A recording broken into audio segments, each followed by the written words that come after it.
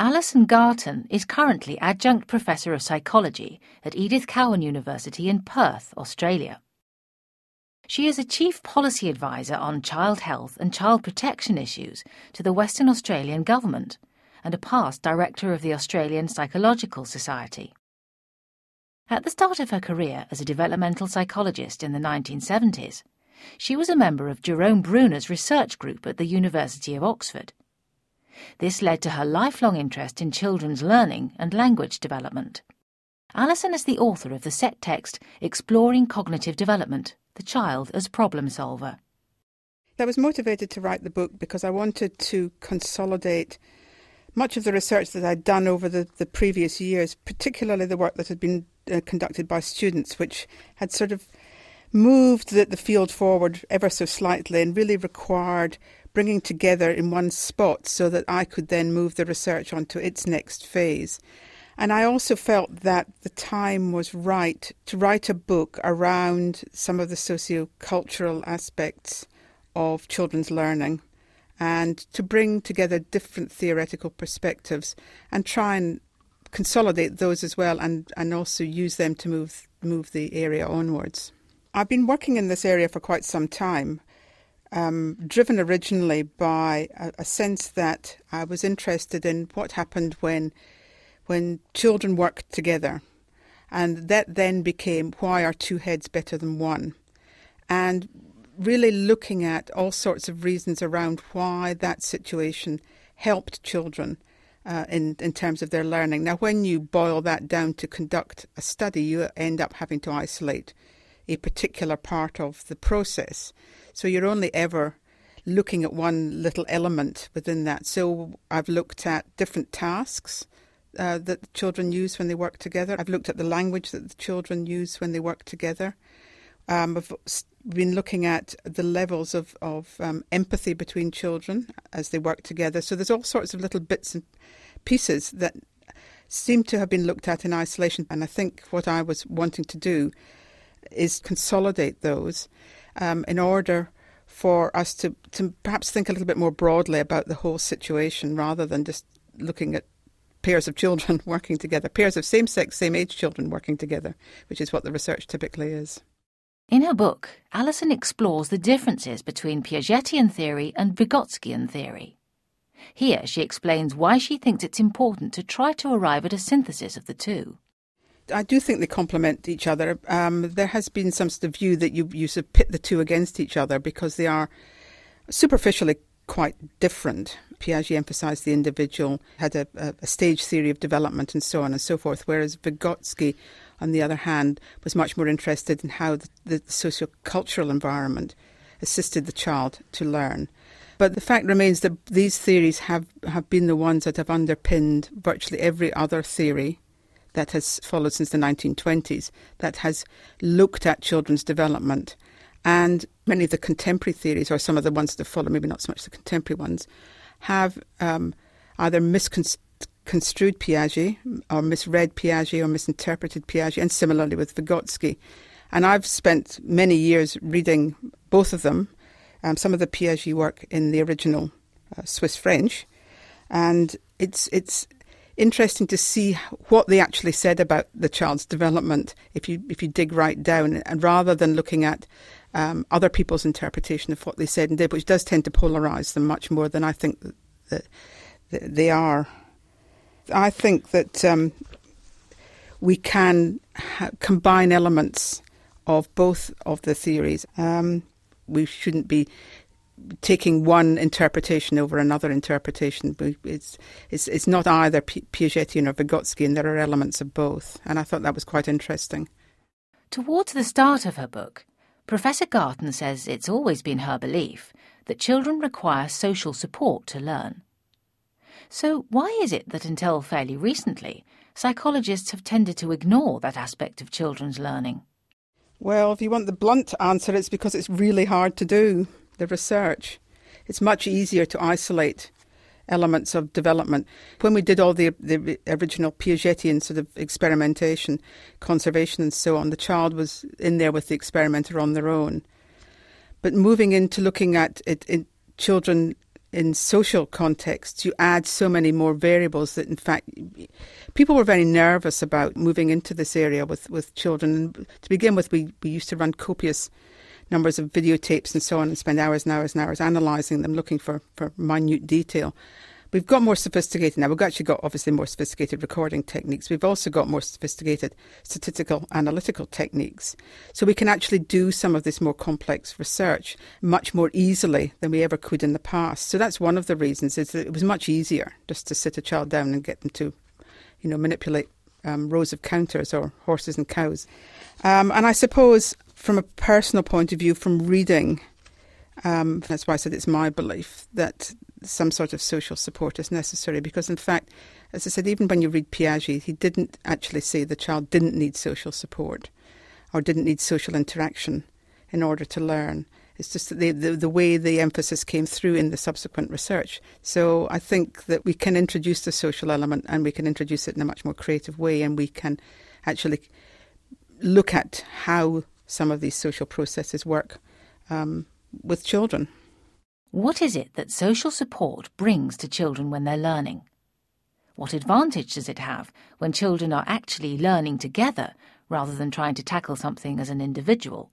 Well, if we go back to Vygotsky, and this is where I found that this was expressed as zone of proximal development, found its way into the literature and gets interpreted as an entity, which of course it isn't. It's a hypothetical construct. But it actually describes the space between what the child can do on their own, or his or her own, and what the child can do with some adult or older peer support. So that gave voice to some of the views around the need for social support. And the zone of proximal development as a construct has actually been a very useful explanatory device that people have used over the years. And again, it's got more sophisticated over time as to what this actually entails. But I think it describes the need for the child to be either pulled or pushed or challenged or whatever in order to reach that next step. And I think we can capitalise on that when we work with children and use that notion that a more capable partner can assist a child to learn. What you have to do is identify what it is that is the focus of attention, and so that both parties are focused on the same thing, and work out what it is the child knows about. A good example is a jigsaw puzzle, and it's been used extensively in research. And with something like a jigsaw puzzle, the parent, in this case, will start to build up the jigsaw puzzle, and then ask the child to pick up a piece and put it in, and do that, several times, and then with the aim ultimately of the child being able to do this puzzle on their own. So that's the movement from the interpersonal to the intrapersonal. So what you're doing is you're actually helping the child by small steps, but making sure that the child understands what's going on, and you're focused on the same thing, but through these small steps, helping the child to do an activity on his or her own. What about the same-age peer-to-peer learning that very often happens during pair working or group work in schools? Well, this is where it gets a bit tricky, and I think this is where classroom management skills come in, because you really have to be quite careful about which children are paired together, because, even when we work experimentally with children, we can get seriously what we would call mismatched children. So you have to, again, tell the children this is what the task's about. You need to make sure that the task they work on together is a similar task to the one where their competence has already been identified. Now, when you don't do this carefully, you can end up in situations where one child completely dominates the other child. And so that's usually the more competent one, which defeats the purpose of the activity. And we have tried not intervening, but actually reminding the children that they actually have to work together. You do have to be very careful in the classroom, and I'm sure teachers say, yes, it's all very well, we've got this lovely research, but it doesn't work in the classroom. But it can be made to work. But it does require a certain amount of sensitivity on the part of the teacher to what children's abilities are and what the particular task is. So it's not just a case of seeing children work in pairs. It's a case of identifying children who have strengths and weaknesses and capitalising on that. you need to be aware of children's abilities and limitations as well. And it's not simply their competence. It's things like their interpersonal relationships and the way they interact with others as well. It's not simple. It's not just a case of saying, Johnny, go and work with Jimmy. It's more complicated than that. How do Alison and her students go about analysing what's going on in an interaction in terms of what a pair of children are saying to each other? Well, you obviously have to transcribe either the video or the audio, depending on what you've got. But then you have to go through it and really start making decisions about what it is that you think is going to be important. And people will argue that you've chosen the wrong categories for your interpretation of the language. But what I've always done is, once those categories have been determined, we then apply them, and two people do that. And I look at the extent of the agreement between the application of those categories. And if we're getting somewhere between round about 80% agreement, I think it's pretty robust for language data, the transcribed data. Hopefully they're accurate data. Alison is also interested in the empathy and intersubjectivity between children when they're working together. The intersubjectivity I've defined as the meeting of minds, and that's probably not new.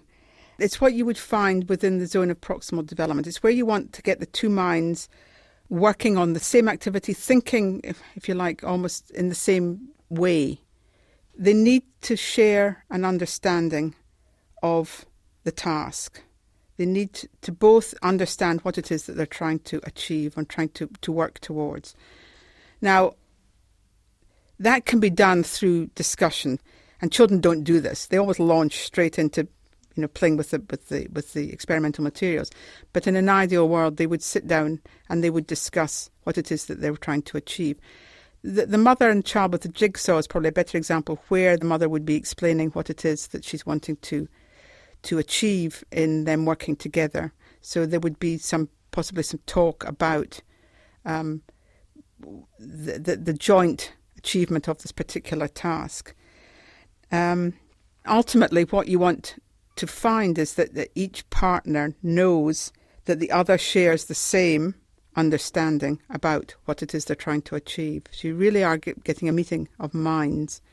And so with the jigsaw, both parties know that what you're going to do is create the picture that matches that one on the box with the pieces that are available. And that's done through the mother showing the child how to do it, and then ultimately the child doing it on his or her own. So there is a joint understanding.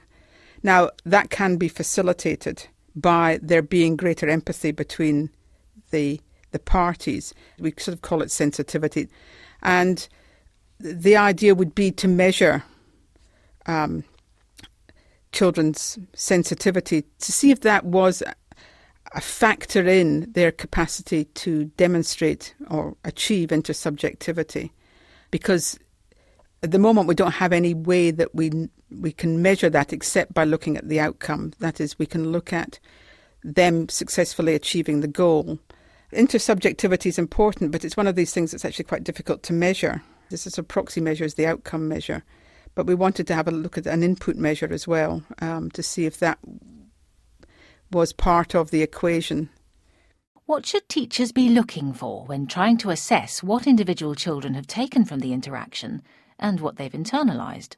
That's a good question, because I think it's the translation of this work into classroom activities and classroom organisation that is the challenge.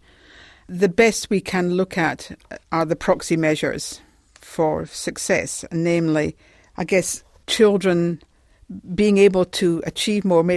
I've seen this working, for example, in a maths classroom. That's probably the best example, where children work on problems together, and you've got some children who actually manage to work out the problems, and they're working with another child. What you're wanting to demonstrate is that the originally less competent child demonstrates an understanding of the mathematical concept that they're learning, and sustain that over time. And also, by the same token, and this is one of the conundrums of the research, to make sure that the more competent child doesn't go backwards. You're actually assuming that particularly with children, the older peer has a robust competence that's sustainable and isn't wobbly. That's your measure that there has been some success, is that the child has benefited from the interaction with the other child, and they've both been focused on the task, and there's been some form of interaction. I mean, you can't just sit them, side by side. You have to encourage interaction and sustained interaction between the children, because they need to talk to each other in the process. They can't be passive, either of them. In her book Peer Interactive Minds, Margarita Asmitia says that the individual needs a period by themselves afterwards, where the learning that's taken place in the group can sort of bed down. Essentially, a period of Vygotskian collaboration, followed by Piagetian assimilation and accommodation. I think that's a very fair observation. I think that is the case. I mean, this is back to moving from the interpersonal to the intrapersonal. You've got to make sure that the accomplishment or the learning or whatever is consolidated in the child, and that's done with the child either on their own or spending some time just making sure that ability is understood. In the Piagetian model, where you actually check that children have learnt things, is you ask them to justify what they've done. And I guess you could do the same thing if you're adopting a Vygotskian framework, where you've got the child. You could then say, well, what is it, what's the principle underpinning what you've learned here? And do that over time to make sure that the child understands. A lot of the work on conservation some 30 years ago was exactly that, was actually identifying what it was that the child had learned and what was the principle that the child had understood from the conservation task that he or she had just done. The field of cognitive variability and new models of cognitive development, such as Robert Siegler's, are much more focused on the individual child and variability within the individual child. Siegler's work's been very influential, and not just in my particular areas of interest. His work has certainly led us to rethink things about individual. I mean, yes, it is about individual children, but nonetheless, he still sees the child as being situated in more of a social environment. His theory and his model are very much at the individual child level. He is very interested in the broader picture of the child. And so I think most of the models, even these ones like Siegler's, are actually embedded in a broader view of the child's development and learning. And while he's been drilling down and very, very specifically, and has actually picked up some of the old Piagetian concepts like conservation and class inclusion, and has actually been re-looking at them in terms of his model, which I think is really interesting. And again, he's been facilitated by the fact that we've got better technology to help us do some of this work, both in terms of filming children and in terms of undertaking much more sophisticated analyses and interpretation. Siegler talks a lot about the microgenetic method, which seems to require detailed analysis. What's different about the microgenetic method of analysing what a child is learning in a problem-solving situation compared to just coding and categorising what's going on?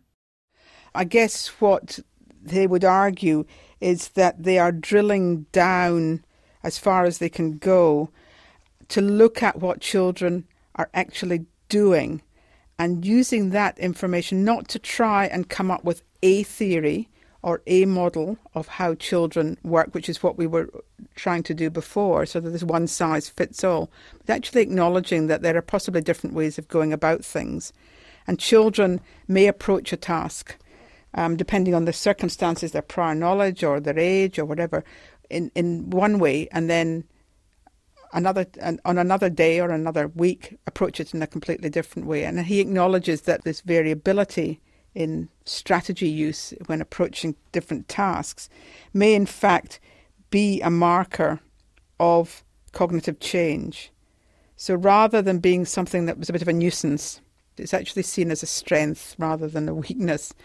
Because what we were looking for previously were nice ordered markers of children's development and their learning, whereas what his model and his and others, the models are saying is that this may actually represent children trying out different things and then coming to what is the best method, the best approach for them. And I think that these changes signal that the child is actually thinking about the task or the activity, rather than the child either being difficult or the child not knowing what to do. So you actually say, well, let's look at all these different strategies and see what's going on here. And then he comes up with a model that doesn't have a single trajectory or a single set of steps. It rather has these overlapping waves where different things can be tried at different times. What do studies like these reveal about metacognition? How children reflect on their own learning and the strategies they use? I think they are beginning to tell us a little bit about metacognition, because we can look at what the child knows about the task, so we can ask the child what it is they're trying to do. So this sort of justification after the event, because it's knowledge about the task, knowledge about the activities. So it's about their learning. It's reflecting on their learning.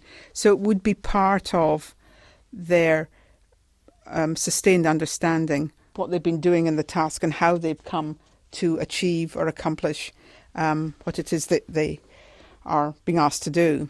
There is some relationship between the, I guess, social interaction, intersubjectivity, metacognition are in some ways interrelated, and I've certainly begun to explore some of that, but at a very much the conceptual level, trying to define what the common elements are and how you would measure them is actually proving to be quite challenging. What does Alison see as the main messages that emerge from her book, Exploring Cognitive Development, The Child as Problem Solver? I suppose we would like teachers and developmental psychologists to look not so much on what it is that children are doing, but how they are doing it. So look at the processes that the strategies that they use, not to force them. I think what we've learned over recent years is that, as I said, one size doesn't fit all. Children go about things in different ways. So I think we need to recognise that variability and not impose our ways of doing things on them. And I know when, for example, when we went to school, we were all taught to add and subtract in certain ways. There are other ways of doing addition and subtraction to the ways that we were, drilled in. And I think we have to recognise that. And some children find some ways easier than others, obviously. So that would be one message. So focus more on the process than the outcome. I would also like teachers to think about how they can manage their classrooms so that they can allow children to work successfully in pairs, because there are clear advantages to children working in pairs. Even though we don't know the full story yet, we know there are advantages to the children, and there can be advantages to the teacher too.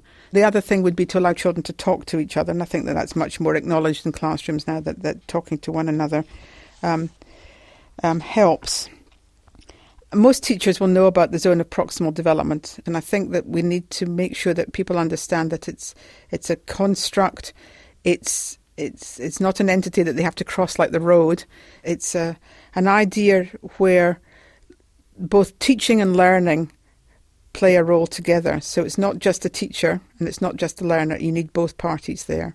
And I think that needs to be understood as well. From the Open University.